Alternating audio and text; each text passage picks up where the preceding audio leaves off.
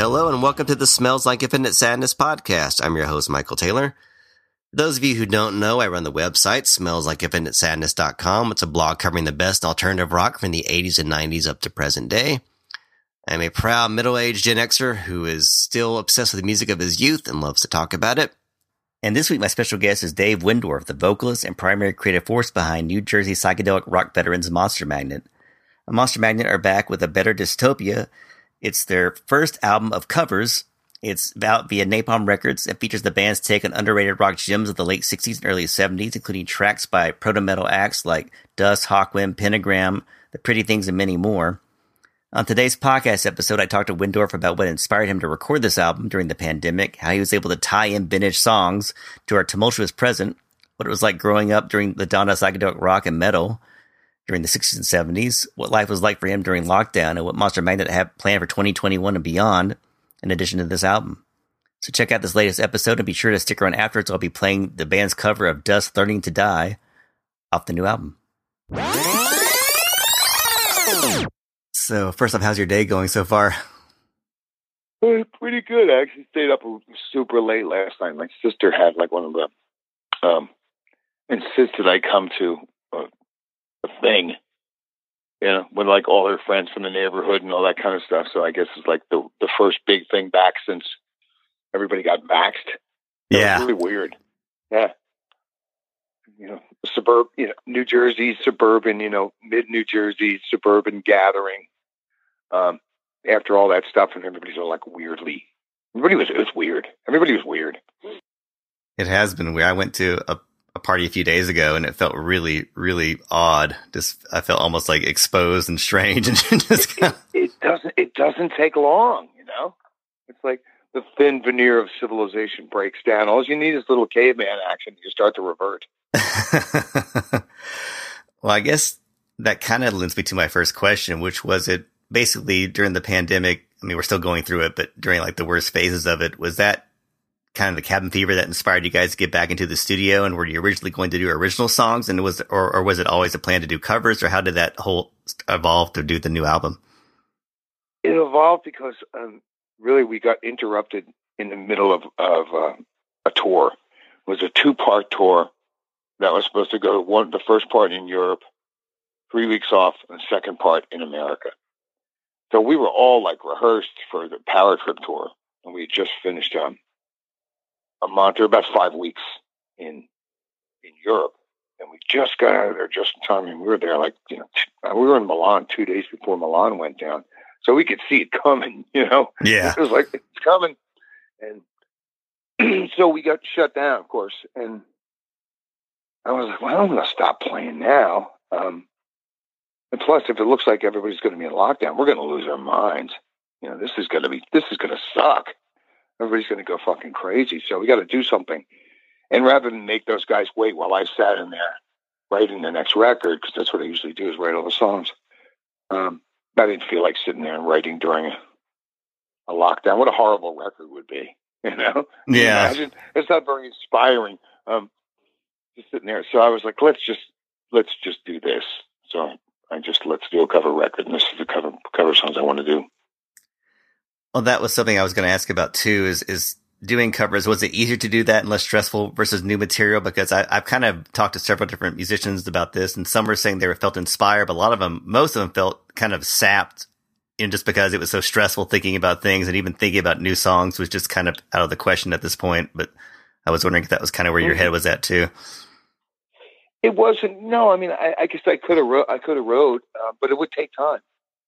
And I didn't want to waste the energy that we had got up. Like I said, we're in between 2 tours, and once you get all fired up like that, the band's like playing really good, and everybody's together. It's a band. It like really is a band. So once you get that all cylinders going, I figured it was the best thing to do, record while everybody had their shit together. And I didn't know how bad it was going to be later on. So it was better. And I thought it was just better to get something down.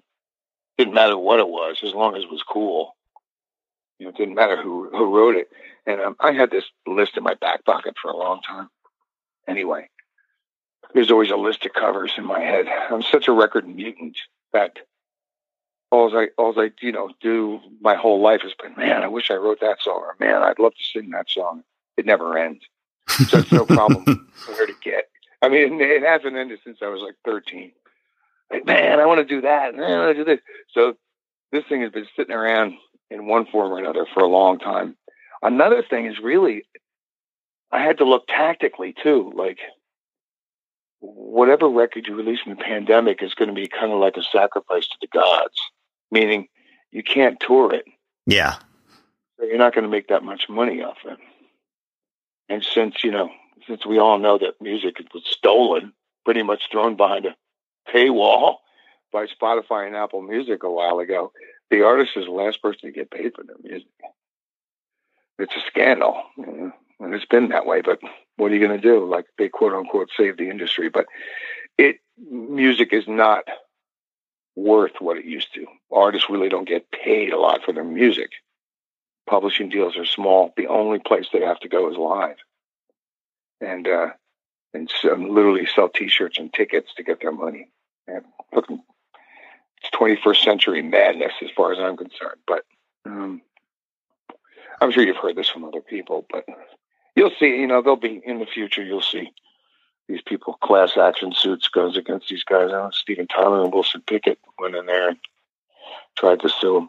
Anyway, so there's the money, and so if you don't have a new record to promote a tour, it's harder to get people excited about your tour. Yeah, the press and all that stuff really wants something to focus on besides just you. Like, okay, Monster Man is going on tour. Well, why? Just because they're Monster Man? Fuck you. Give me a new album. You know what I mean? You and everybody wants to go. So it's important to time this stuff right, at least I think it is. So I just said, all right, well, if we got to throw anything away, sacrifice to the gods something, we'll sacrifice a cover record. That's something that's, not my first instinct to do, but given the songs that were on it and what I wanted to do with it, I thought it was totally the right time to do a project like that. Tie it into the pandemic, throw some history on it, the whole thing, just make this point out my observation of that in my life, I've been through two quote unquote end times. When I was a kid in the 70s, early 70s, the media was just nuts, and it was really crazy. I don't know how old you are, but if you didn't live through it, how old are you? I'll be 50 into the June. So I'm okay. So you've heard enough stories, and you're old enough to know, So, but yeah, I mean, there were riots all the time. You know what I mean? Just imagine if what you saw last year when George Floyd thing, but just imagine if that was almost every weekend for like 7 years. Yeah, civil rights. And all you got to do is look at history and you'll see it. Things were on fire. Stuff was burning like all the time. I remember in Newark, the town is not that far away from me. It was just on fire, and there were snipers. It was a very, very violent and crazy time. And we had all this shit going on at the same time. Vietnam, the Cold War. I mean, fear of nuclear war was still a huge thing. Yeah. It was on people's minds all the time. And acid, Charles Manson. It was bad vibes, really, really bad vibes after 68. And I turned like 12 in 69. And the whole thing was like, the 60s just went really wrong. Mm-hmm. Like everything's coming apart. It was kind of cool. And I mean, I was 12, so you know what I mean? I wasn't a grown up. All I knew is that pop culture reacted immediately to it. It was very, very cool. Like, not all pop culture, but music did. TV didn't. Movies didn't. Not till a couple of years later. And all the stuff that happened in the late 60s, the only place you could really see it reflected immediately was in music. Like, if those kids got shot at Kent State, and like 2 weeks later, there's a song called Ohio on the radio, and that just didn't happen back then. You know, I mean, TV would show it on the news, but you wouldn't see TV shows dealing with that shit, you know? Yeah, they kind of. And all of a sudden, you know, a rock band could write a song about something that just happened, get it on the radio 2 weeks later, you're plugged in. You know, really, I mean, you felt like you're plugged in. It's like, okay, this shit's coming out. This is the way it is. The only people that can make an end run around the gatekeepers of culture is music, because music was not considered to be an intellectual property, but just an entertainment property by the record companies. But the kids and the music had advanced to the point where they were an intellectual property. It's just like the old people didn't know it. There's like a secret language, you know? It's like the secret language amongst young people. And it's important to notice that loud music wasn't even, when I was 12, loud music was only about 2 or 3 years old. It was brand new. Hendrix came out in 1967 and turned it up, but before that, it was, yeah, there was Beatles and Stones and stuff, but it was all turned down. Half the volume. So it was a crazy world, and it seemed like the music part of it and the culture surrounding it, counterculture, seemed to react to everything that was going on, and they were ahead of everything else. Not even the movies were that cool. You know, there's a couple cool movies, but there wasn't that whole 70s, later 70s, 73, 74, cool, Coppola, Scorsese, and all that kind of movement didn't really get going until a couple of years after. So it was just like a bunch of now aging anti-war activists, and then a bunch of like teens, almost tweens, starting to listen to Led Zeppelin and Black Sabbath and, you know, and stuff like that. And all the stuff that came out of London, like Jethro Tull and Emerson, Lake and Palmer. And it was just like a whole new weird thing. Very cool. And they didn't promote the stuff in mainstream at all. They were only promoted in record companies. They rarely like gave you a heads up on what was coming out. So you had to kind of go to the record store and you'd see these things would come out, these albums, and go, oh, I wonder what this is. You know, I read a shit. Rock journalism was created in 1966. There was no rock journalism before 1966, and this was 1969. So they were making it up as they went along. I loved it. I thought it was going to be like that forever. I remember around 1975 when Kiss came out, I was like, well, it's all over. You could see that it was getting, you know, it was getting more like TV in the movies. You know, when the big business struck and the band started charging more and arena rock and stadium rock started, that was in the mid-70s. But that wasn't the case in the time I'm talking about. It was like a no man's land. You know, it was post-60s activism, but pre-stadium rock and high ticket FM. The FM was still a freak show. It was very cool. I said that word about 9,000 times. I'm trying to better way. It was interesting in a way that in a way that I've never seen before. In meaning that the mainstream was really trying to understand what was going on with music and kids. They were trying, you know. I mean, people would take a step down, like major journalists would go, "What's going on in this rock scene?" You know, I mean, the word rock. The word rock was divorced from rock and roll. Now that was only a couple of years. You know, the word rock and rock generation was the first time it was used. They hadn't even made up rock star yet. It was like, what's going on in the music scene and what is all this weird stuff? And if you look at the output of, say, between 68 and 73, it's wild. And it's like, it's a renaissance of music compared to what came out before and after. I mean, well, maybe after, but I mean, that's a big sound. It's a big sound change from, say, you know, Sam the Sham and the Pharaohs to Court of the Crimson King. That's a big, you know, that's a big vibe change in music, you know. Big sonic it shift. Like garage rock and Rolling Stones and Beatles riff-offs to these fully fledged, almost concept bands. Like, how do you explain Jethro Tull? Like, where does that come from? Flute. You know what I mean? Where does this come from? I mean, they're like young people that look like old people, and they're going, and they're blowing flutes, and they're like, This did not come from the Beach Boys. Where did this come from? Everything else before that, you could see a direct line of where it was coming from. But all of a sudden, after Hendrix and probably Sgt. Pepper and some other bands, Dylan, all of a sudden people started just making shit up on their own. And the record companies could afford it because the bands weren't asking for a lot of money. This is pre-big rock star days. This was being in a rock and roll band was not a big money maker. It was decent, but if you're looking, and I've checked all this stuff because I'm fascinated with it. It's like, why was that time so good?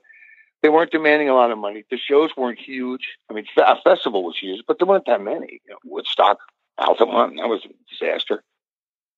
So it was just this weird little thing, and mainstream culture and intellectual culture tried to go in there and understand what's going on. So that these guys, music itself had a currency, an intellectual currency. And I don't know if it was deserved or not, because, I mean, yes, is great and everything, but I don't know if they're going to move the needle on, intellectual quality or anything. But basically they created their own universes that were complete amongst themselves. Much more than a factory line pop machine that had come out before that. So you've got a world where it's not just, here's all the new kid bands. We all know they're dancing to the same beat. They weren't. It was like you got Emerson, Lake and Palmer, Yes, Black Sabbath, Led Zeppelin, the Eagles. Everyone's doing different. Sly and the Family Stone. It's different. Everybody had their own sound and stuff. And beneath all that was this really weird kind of throwaway. The guys that didn't make it, old ex-garage punkers and people holding on to psychedelia and pushing it through in this kind of paranoid time of like how I started this with Vietnam and all this stuff, where it was actually possible to, or at least for people to try to really, quote unquote, tell it like it is. I'm sure drugs had something to do with it, but I think it was more just this widening, but just a widening field. It's kind of like it had I'm sorry. I would say it's kind of like it had a few years to be kind of pure, and before people tried to commodify it, it was like a few years of just kind of hitting the. Exactly right. I mean, it took them. They tried to figure it out, and they couldn't figure it out. Finally, somebody figured it out in around 72 or 73, and I forget the guy's name, but he was a FM programmer he's famous now, famous for saving the radio industry, but actually he ruined. He's kind of like the guy that made FM. He's the guy that gave us Boston. Here's the band Boston, the perfect FM rock band. I was like, no, this is not a good move. You know what I mean? I'd rather have fucking Grand Funk and Black Sabbath on the radio than Boston. But they found a way to make FM more like an AM thing, an album-oriented rock. And that whole party was over. It was gone. I remember I lived through it because I grew up with it in real time. I remember noticing it around 74. It's just the amount of records that are coming out, and the records are weird. There's a lot of soft rock from bands that you didn't expect they were going for hits, FM radio hits. So all of a sudden you got bands like Blue Oyster Cult, which would release 3 unbelievable albums. Yeah, they're great. I mean, those first 3 Blue Oyster Cult albums, I don't care what anybody says, those things are fucking awesome. I mean, lyrical content, these guys are singing about old, 1920s pulp detectives. They're mixing in, Nietzsche stuff. They're daring to go towards, fascist rock, World War II, World War I. Really cool music. It's I don't know where you get this, kind of jazzy. Anyway, they're really, really good.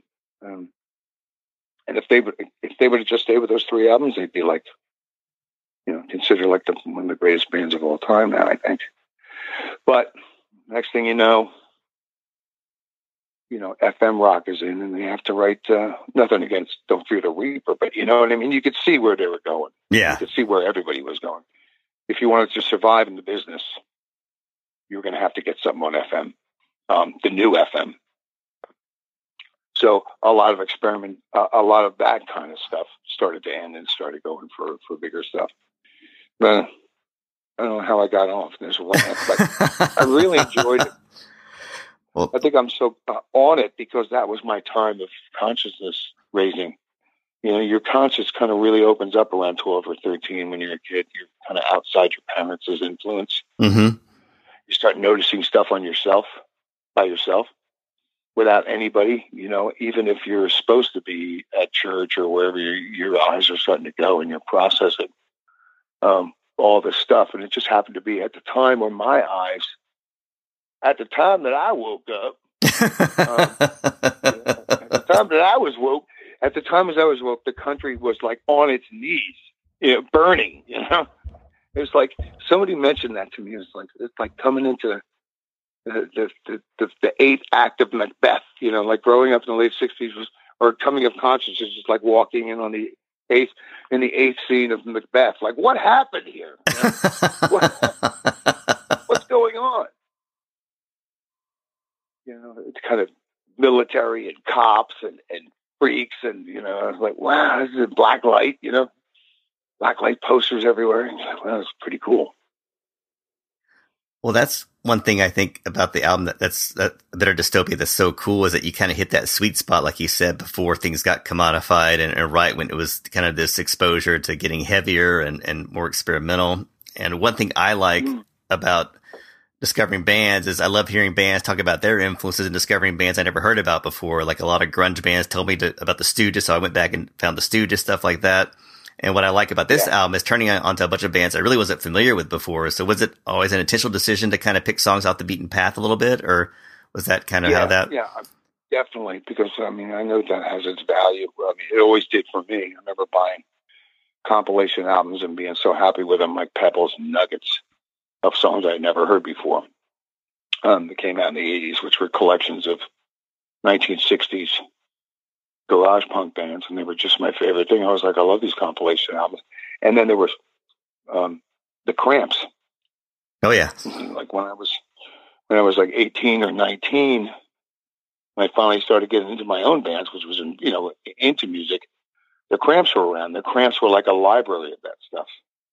And they would cover all these obscure songs, and that's how I found out about it. So I figured I was just figuring or continuing in that tradition.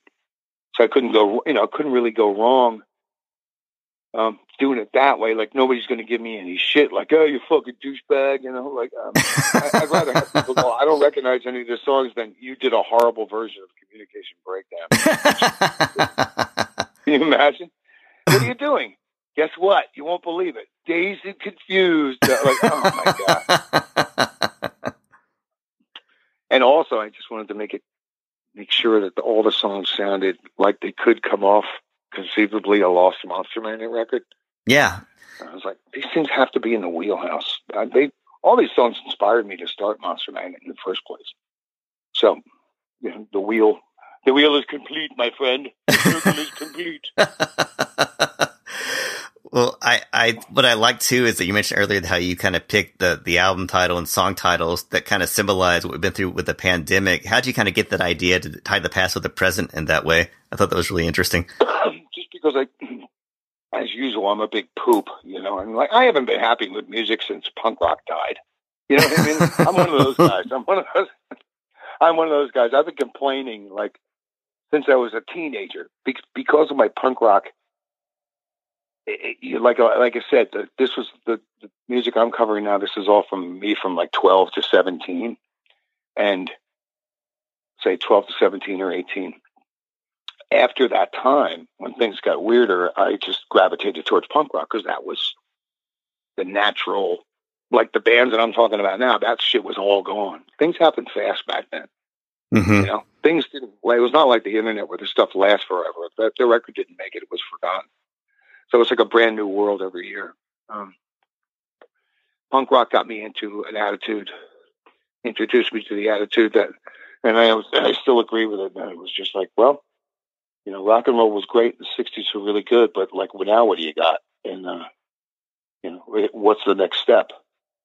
And if it's just going to be like prog rock and FM radio,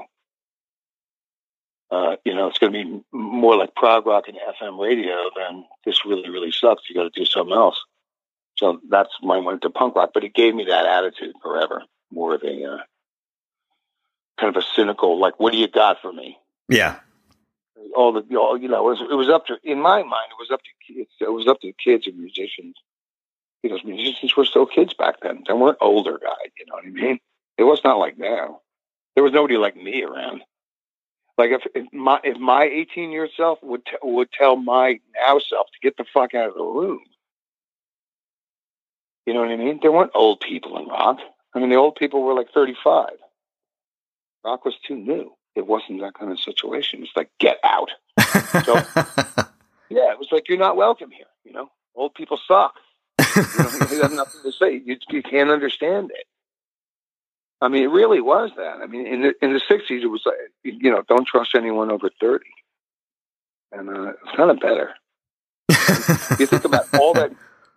Well, you know what I mean? It was cooler, meaning, who knows, it's better, from an artistic standpoint. It's a horrible thing to say, because most people get better when they get older, at one point. But in the truest sense of the rock and roll ethic, pure as possible, rock and roll was invented by very young people to sell to other young people. It never, in its wildest dreams, had any plan to sell to anyone over 25. Yeah, it's definitely youth focused. It didn't occur to them. It didn't occur to them. And then all the changes, of massive cultural changes in the 60s just cemented that even further. It's like, this is us. We got a way of talking. It's like hip hop was for black kids. Except this was white kids. This is white kids hip hop. Middle class white kids. Smartest kids ever on the face of the planet. After World War II, they got a better education than ever before. And there were lots of them. Half the population was kids. Half the population because of the baby boom. Half, like 50-50.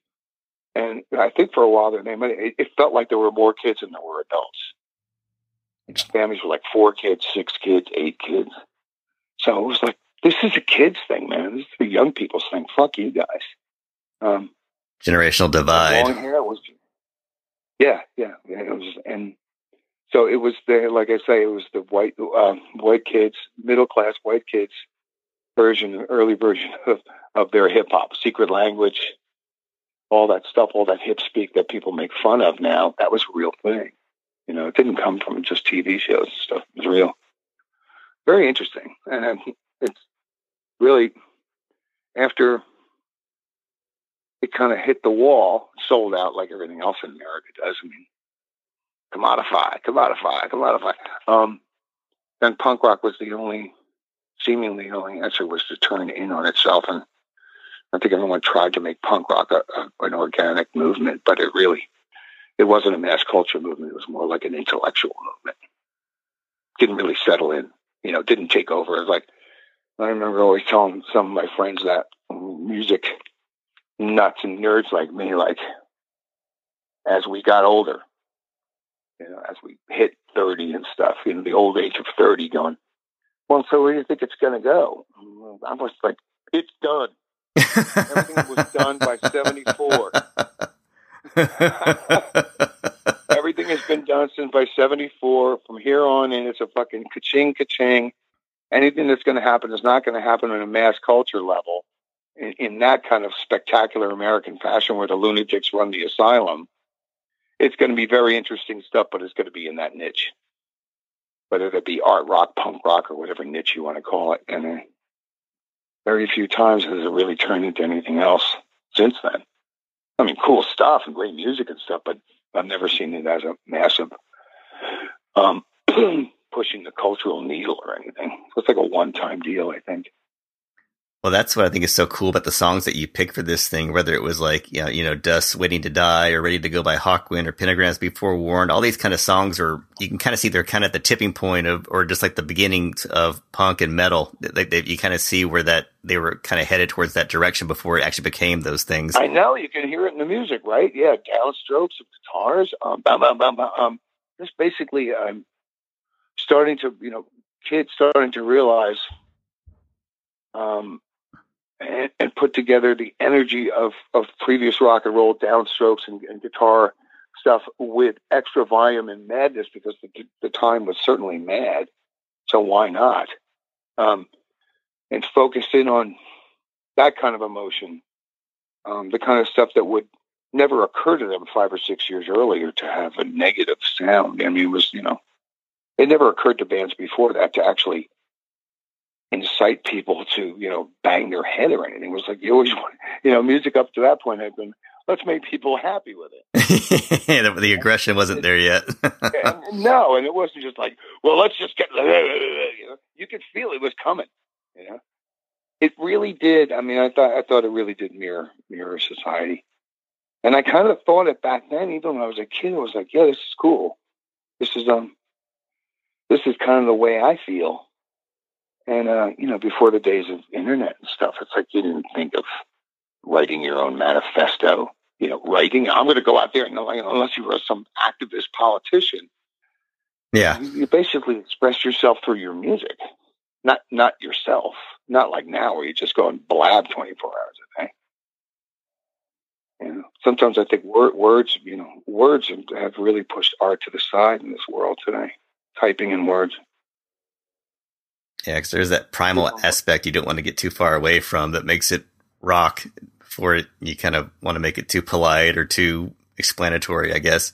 There is that rawness. Yeah, it's strange. Yeah, raw. And I was just writing something about this the other day. It's just like when people have the time, or just in that time in history where people were willing to lean into ambiguous lyrics and try to figure out what was going on in them. If you write really ambiguous lyrics now in pop, they'll throw you out of the club. They're like, why don't you tell me what you mean? I need your motivation. Why are you writing this nonsense? And it's weird. I mean, we just went through 4 years of Trump and a crazy post-truth, whole blah, blah, blah. I mean, it hasn't been like, it's been talked about way enough. I haven't seen it pop up in any kind of real pushback or addressing that in popular music. It's like they want to pretend it's not there or something, or they just don't know how to deal with it. There's like no protest anthems anymore. They've kind of just, I don't know where they are, but I haven't heard them. What do you protest? Like the world's, it's like, at least I guess in the old days it was in a monoculture. It was easier to blame like one or the other. Now it seems to be everybody blame the tribe next door. You're wrong. I mean, feminists can't get together. Kids can't get together. Nobody gets together on anything. They're all fighting each other over picking fly shit out of pepper. It's almost like they're just battling because you can, and not enough dream time. Yeah, it's like a lot of time for that. And music, while it still can be a very transportive experience, has a lot of competition from modern fantasy elements, such as movies and stuff. And the movies got a lot better at creating fantastic worlds that can't be replicated without billions and billions of dollars. And music, of course, used to be able to do that with just $30,000. You listen to "Fragile" by Yes, and you're in Yes land. Mm-hmm. In your head, you're in a multi-million dollar. If that was a movie, you'd have to get Roger Dean to do the movie, and to paint all these things. It's just a whole different world. There's competition now for people's dream time. So it seems to me like a lot of the art, at least the mass art, mass culture, likes their art as an adjunct to their feeling. It's like, here's my favorite song, and this is what I mean. But it's definitely not like, where's the music going to take us? It's like, how can I use the music to bolster my my opinion? I suppose it was inevitable. Yeah, it's like I keep waiting for some kind of resurgence to come back, and it's just not happening, at least not yet. But you kind of hold out hope that it's going to happen in some weird way that you and I will probably be against it. That's when you'll know it's right. Exactly. Like, I don't know, man. I don't understand what those kids are doing. It's uncool. It'll be like three bald children, like 9-year-old children, using mental telepathy in the desert, just beating on a bongo and speaking Esperanto, and somehow it'll be like a computer virus that goes into everything. Oh no! It's like, there's a new rock and roll. And we're like, wow, I didn't see that coming. Well, kind of a flip side of the other songs I mentioned was "Death" by the Pretty Things, and that's probably my favorite song on the new album because it's so unique and kind of understated. It's somber. Yeah, mine too. Yeah, it's kind of what a fucking song. It's kind of different for you guys in that respect. Was that a fun one to tackle? And was that kind of shift in tone intentional? Since that was kind of the lone, not really a ballad, but the lone. Absolutely. It needed a breather. The record needed a breather. I always look at records as like it's a destination. There's a destination. There's a beginning, a middle, and an end. With a couple little bus stops here and there. So we needed something to break up the loud rock. And I love little songs. I mean, I've been writing tiny little drumless songs forever on Monster Manor records. They're all over the place, usually at the end of the records. Songs with no drums, just big vocal and weirdness. So this one fell into that category. So the Pretty Things were like this amazingly, underrated, I think, band. They did lots of stuff in the 60s. At the same time, the Beatles were doing it, making up cool concept records and stuff. And they had this song "Death," which I just thought was the coolest thing in the world. So what a mood. Mm-hmm. Yeah, just the whole thing. It's like a funeral drum in the back. You can just see the guy walking along and bringing the coffin down from the graveyard from some poor old bastard that died in Gallant Fish on Gloucester or whatever English place you want to make up, man. He lived a good life, and now he died and cast on trout. And now his grandchildren look. In the original, on the original thing, the guy's like, he's like 18 years old singing the song. So he's got this beautiful, high-pitched, non-cigarette voice. So I figured the best way to do it is just do it from the old guy's perspective, let him hear the cigarettes and let him hear the age in the song to make it creepier. Add a little fuzz to it, make it a little bit more menacing, but not fuck with. I don't want to fuck the originals too much. The original songs are really bizarre and cool, and that's my favorite song on the record too. It's fun to make. It didn't take long either. It's got a really cool atmosphere to it that almost kind of like pre-goth. It's that real kind of sinister, dour feeling to it. So I really, really like that one. I swear, man. I mean, if you go deep diving through the late 60s and early 70s, you could honestly, you'll bum yourself out. And then you'd be like, well, what really was all done. So in that time, so many people touched, maybe they didn't capitalize on it, but they touched on almost everything that came after. Somebody was touching on something that came after. Like you said, proto-metal, proto-goth, whatever you got. Put a proto in front of it, you'll find it. Very interesting. I think one of my favorite times in music for adventure. Mm-hmm. Maybe not the quality of the music, but I can think of a more adventurous time. Kind of like an anything is possible kind of vibe out there where I think that people believed it too, because they were going, like I said, they were making an end run around the gatekeepers.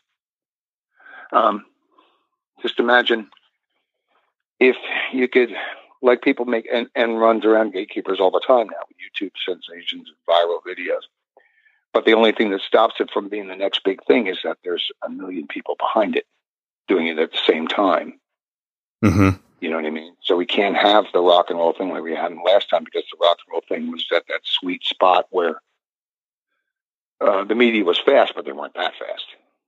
Yeah, it was oversaturated. Came up with oversaturated, and there's just too many acts, and going so fast that nobody can pay attention that fast. But back then, there was a belief, that you could have something like if you could, a few years before, the real people, the heavyweights that moved the needle, Bob Dylan could make lyrics the most important thing on a record. that was impossible to, ever think that people would do that. It's like, what do you mean? Where's the beat? How are people going to dance? Like, no, well, this guy's like a poet. It's like, poets don't belong here. It's like, we don't want poets in rock, but he did it. So there's people that were listening to other stuff, rock, and were also like leaning in, listening to a guy speak. And then the Beatles started doing stuff in rock and roll music that just wasn't done, bringing elements of classical and Indian music and all this stuff. So it became a heavier deal, more literary. And then they started treating albums as the truest meaning of an album. It's a collection of things sequenced in a way to bring you through chapter 1, chapter 2, chapter 3. It was a massively new, almost unthinkable concept at the time this stuff came out, and it set the bar for everybody forever. It's kind of lost the plot since then, but I know I sound like a wistful, like non-forward thinking musician, but I can't go. Every time I want to go back to the well on something, it's like I go back to those days because there was people did think there was a possibility for that stuff to last. And again, that's what I mean about the Dylan thing. Media moved fast enough to carry your message around the world, but slow enough for you to actually be a thing. It caught on, at a good pace. A couple of TV appearances, a lot of build up to record stores and tours, and you were entrenched for a while. Yeah, at least a good 2 or 3 years. Now it's like, man, you can have stuff that would blow Dylan and Beatles sales away in one day, and it's gone by the end of the week. Yeah, there's very little shelf life anymore. Just kind of moved on to the next thing. There's not too much competition to have your own lane, I guess, in some ways. I wonder how it's all going to pan out. Like there's got to be. It would certainly be possible for it to be the greatest time ever. We've got all the tools for it to be. It's like a weird Star Trek episode. I'm trying to figure out the end of it. And then where did they do to fix, and everything was great, except everyone started acting like children and yelling and screaming at each other. How long did the argument last? 25 years. Like, no. Humanity argued with itself at full volume for 25 years? Fuck me. Well, I think that's one of the things too that makes A Better Dystopia so great is that you did pay attention to the sequencing, and it even though it's covers, it feels like it flows like a regular album, like it goes together. And like you said, it still sounds like you guys. It sounds like Monster Magnet. If you didn't know any better, you would, like, for me, if I had just heard this album without knowing the influences or researching them, I'd be like, oh, this is new Monster Magnet stuff, which is, I think, a kind of a compliment to how you guys absorb that. But I was curious if doing these covers inspired any new songwriting ideas or change in approach to how you guys play. Did that have any effect like that? Yeah, I'm sure it's gonna, because I got outside of my comfort zone for singing, so I was like, man, what the fuck? You got lazy in the last couple of years. I remember writing the last record, and the last record I did, and I wrote it, and I remember writing, getting the keys together. I was like, yeah, okay, I can handle this. I can go up and down in this key and sing. They weren't that much different from my normal keys, but I think definitely somewhere along the line, I kept thinking about making the key of song in a spot where I could deliver at 100% quality at every step in the song. And these songs were outside of my comfort zone, so I had to sing outside of quality zone. So I had to try harder. And as I listened to the vocals back, I was like, I like this guy better than that guy. Just looking at me as the singer. I'm like, what's the difference between this song and that? So it's not the song. And I'm like, why does the singer sound different? Because one guy's trying harder. So that's what it really taught me. It was like, take more chances. Mm-hmm. It was like, sing outside, shred the voice, fuck it up. Like, what do you got to lose? It's not like I'm 64 years old, for fuck's sake. It's not like I have to go out there. You know what I mean? I gotta sing this song in 50 years. It's like, I'm sure that's what Led Zeppelin did. Like, oh my God. Poor Robert Plant, when he's 18, he's like, how am I going to sing Communication Breakdown when I'm 30? He couldn't. That's why he won't reunite with them, I guess. Yeah, There was a lot of considerations, but yeah, I learned from that, and plus the guys, and we all learned that in as far as making careful considerations around making albums, sometimes the careful considerations should be made after.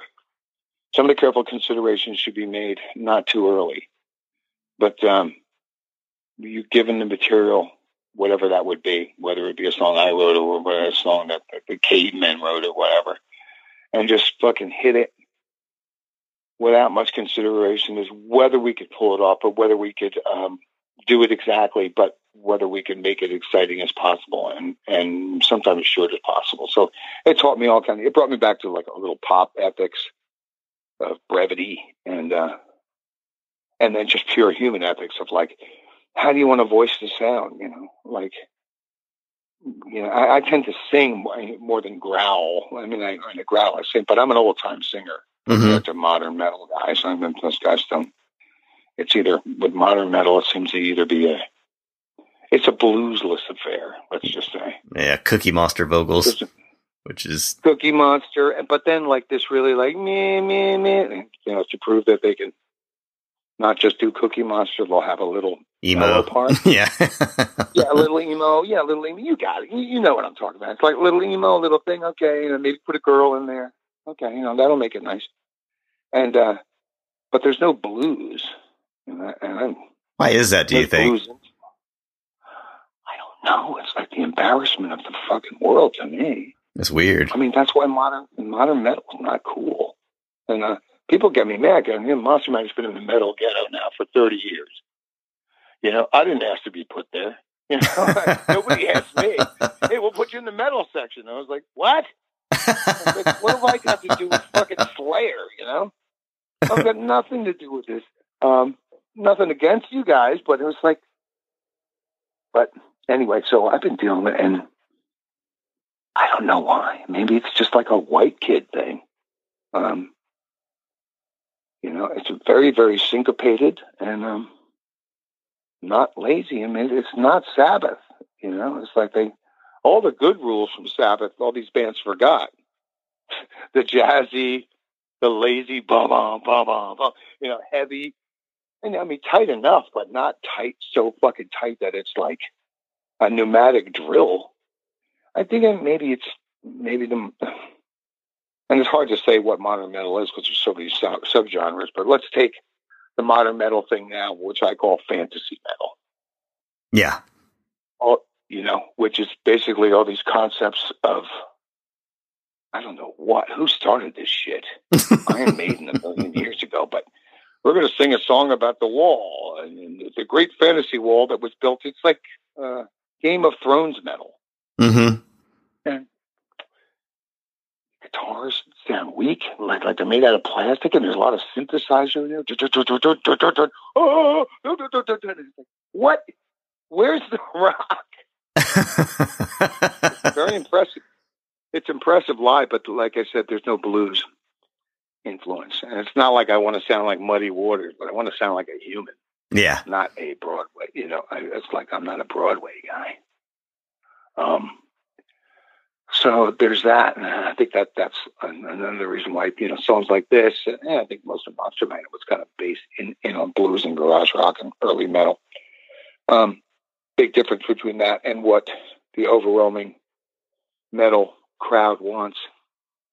It's always put us in a weird position, kind of a fourth dimensional situation, which I don't mind being in because I kind of knew it would be that way anyway. Well, that's what makes you guys unique. I mean, I would expect nothing less than cover albums of stuff that's not your traditional cover stuff. That's what makes you guys Monster Magnet, and why you've got such a hardcore fan base that gravitates towards that stuff, I think. Mm-hmm. Yeah, the people that get it are like really, really, really, really cool, and I love them. They're usually big music heads. You talk about music history and talk about interesting phenomena that happened in music that maybe wasn't on the radar at all. And it's so much more fun to go deep diving for this stuff. It makes it seem new, You know, it's like music always seems new and fresh if you go deep diving for stuff rather than go back to the exact same well every time. Mm-hmm. And since there isn't any real new music, you know, there hasn't ever been. It's just a matter of juxtaposition of one style against the other, or lyric against chord, or a different way to record the drums, or it's kind of different sound, a different vibe. It's always my job to make sure that it's coming from people. You know, that there's a voice behind this. You know, kind of speak it sometimes, kind of yell it. I mean, just like all the songs on this record have that kind of thing to it. You know, that the vocalists on the record have a personality. You know, they're singing like kind of old school, but sometimes they'll speak and, you know, croon or whatever. Fun, really fun to do. Well, I guess now that, you know, we're slowly, you know, vaccinations are getting put out there and there's talk of live music happening again. Have you guys figured out if you'll be doing any more touring, or are you still kind of waiting and seeing? Or I'm ready to go. I'm totally back. So I'm like, put me in, coach. You know, like, let's fucking go. But there's also a huge line. You know, it's like every band in the world wants to go out. Yeah. So my target would always be Europe first, because I've always done Europe first for years and years, because Europe is just a way more welcoming attitude towards the kind of music we do, you know, in America. And but unfortunately, Europe is slow on the vaccine draw, you know, so because it takes them a while. And what I can see now, all the shows that are coming up now are mostly festivals in the States. Right? Didn't they just announce like a huge amount of festivals this week? Yeah, Riot Fest and Psycho Las Vegas. Lollapalooza, yeah. Right, Psycho Las Vegas. And so I know I've got a tour booked for next summer in Europe, and that should go. And I'm going to try to get something to fill in, maybe starting this fall, if I can go in there. I'm ready. I know we're probably going to do a couple of anniversary shows of Spine of God, which is our first album. And that's like 30, I can't believe it's 30 years, but yeah, it's been 30 years since our first real album. So we'll probably do a couple of shows celebrating that around Christmas time. I'd love if you guys can make it down to Texas at some point. I know that's not always easy to do. I wish.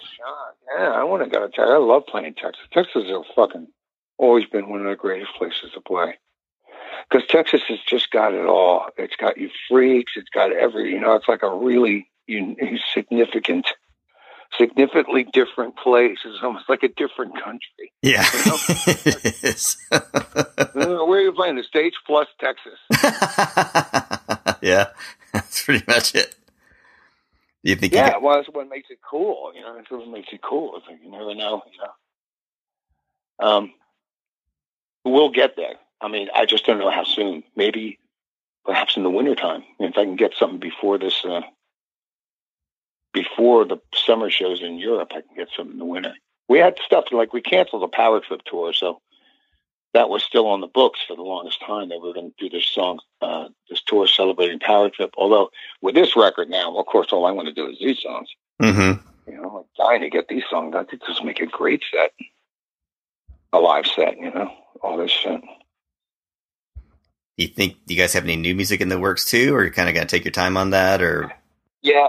I started writing a bunch of songs, and typical my fashion. A bunch of them don't really fit anyway. They're really bizarre, and so some of them show up on the record. Probably some of them just go in the weirdo dump.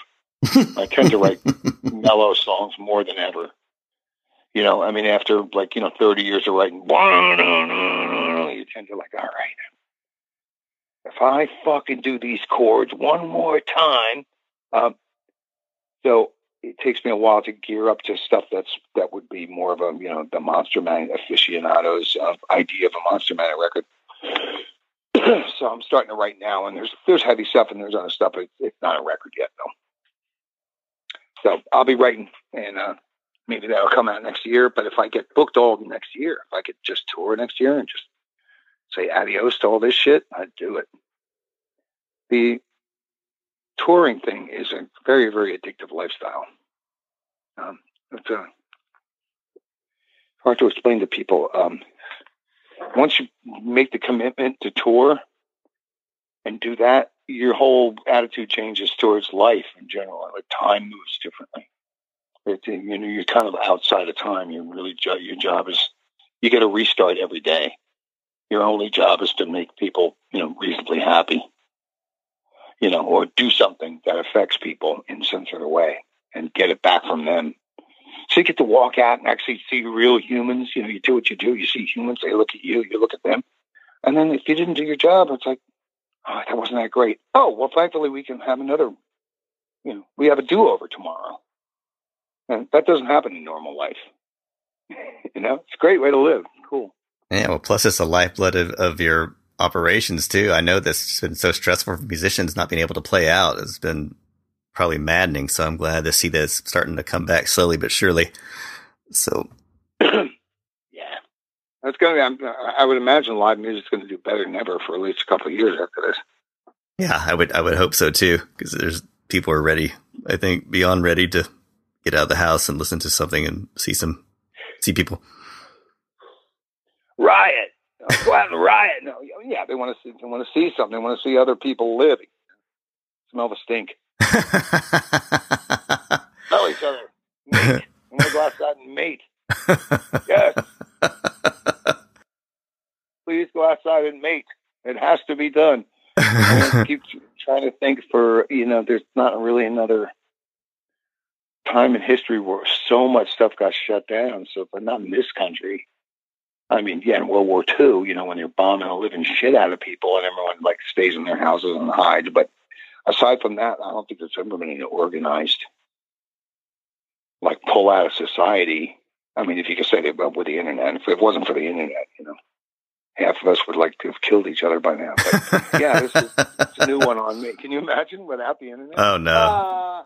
Yeah, that was the life. National cabin fever. What did you do? What did you do during the whole thing?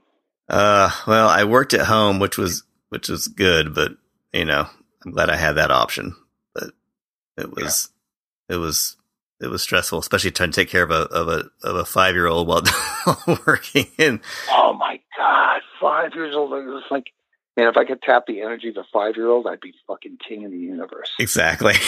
Exactly. Do whatever they want, and they sleep whenever they want. They just go 150 miles an hour, and then fuck you. I'm just going to charge the battery and come back at you. It is. Yeah, they say youth is wasted on the young, and I get it now. If I had the energy that I had back then. George Bernard Shaw. You ever read George Bernard Shaw? You should read him. He's a fucking prophet. He was the guy who said that and said a lot of things cooked. It's like, this is the big cosmic joke. This is the joke that the universe plays on us. Well, you're going to have all the energy to do the coolest stuff, but you're going to be dumb as a box of rocks. And as soon as you get smart, we're going to unplug your battery. So you're not too dangerous. Is that? Yeah, that's definitely it. Yeah, fuck. God damn it. Yeah, the only person that seemed to have who've belied that law is Donald Trump, who must be on steroids or something. That was the greatest performance of fucking just outrageous energy I've ever seen on television in my entire life. It was bizarre. I mean, never. It would have killed once. Yeah, other people to be in that amount of stress, and he seemed to thrive off of it, which was distressing. Well, because he's like the ultimate comic book villain. It's like I don't know. He's not going to stop. It's like he doesn't have the weakness of embarrassment or knowledge. He's like a crazy, just like a mutant. and he got in. It'd be one thing if he was just some fucking crazy entertainer. It was where he should have stayed. But all of a sudden, this guy's a leader of the free world. I'm not stopping. I would get exhausted watching it. It was the most bizarre fucking thing I've ever seen. It was like a television show for me. Yeah, watching him. I feel like my mental health is far better now than it was when he was there. Just I don't have to hear him every day to be a part of my psyche every single day. He was just hell bent on being in people's lives because of his narcissism. I'm just so glad to have some quiet from it, at least for a while. absolutely amazing. Absolutely amazing what he did to everyone. And it's hard to look away when the guy's, like I say, he's the leader of the free world. And nobody and everybody fell to his spell, whether it be, some sort of weird representation for a lot of people's irks over their lives, and whether all of it unjustified as far as I can say. Yeah. You know what I mean? I know you got it bad, but it's not that bad. It's America, It's like you're making this shit up. You're making this shit up in your head. You're just mad because you think it's going to be fucking hip hop nation in 50 years. They're basically just scared. Yeah. Scared white people. They're like, let's see, we fucked these people over for 200 years. Payback's going to be a bitch. It's going to be horrible. It's going to be horrible. And in their minds, they really think it's going to be,